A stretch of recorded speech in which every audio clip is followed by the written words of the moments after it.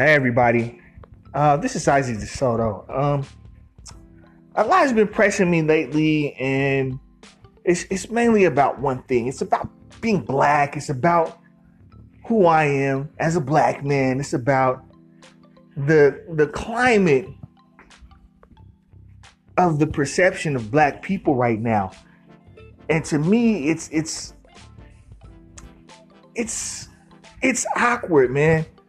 I mean, it's I seen a guy yesterday. He was talking to a black guy, a white guy, and he says, wow. He says,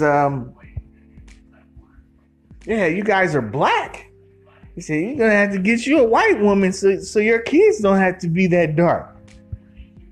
And I was so shocked.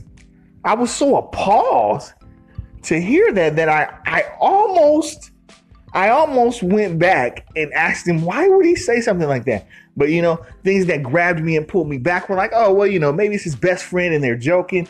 I don't know, But it sat with me. I took off, I left, and I went about my day. But it resonated with me throughout the day. And I was like, well, we're black. Some of us are different color. We're not all light skinned. We're not all brown. We're not all dark. We're not all whatever. Some of us have fine, nice curly hair. See, I said nice. That's part of that too. Some of us have what you would consider to be regular black people hair.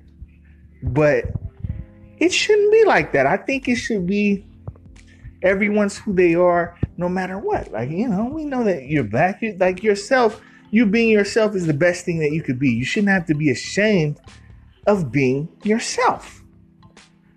And here, I finally decided to say something about it. Hopefully you guys can give me your opinion.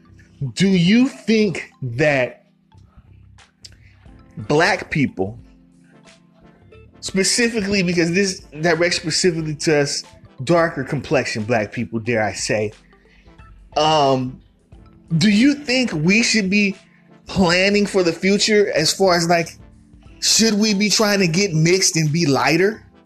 Is it a shame to be dark skinned now? Please help me out with this one.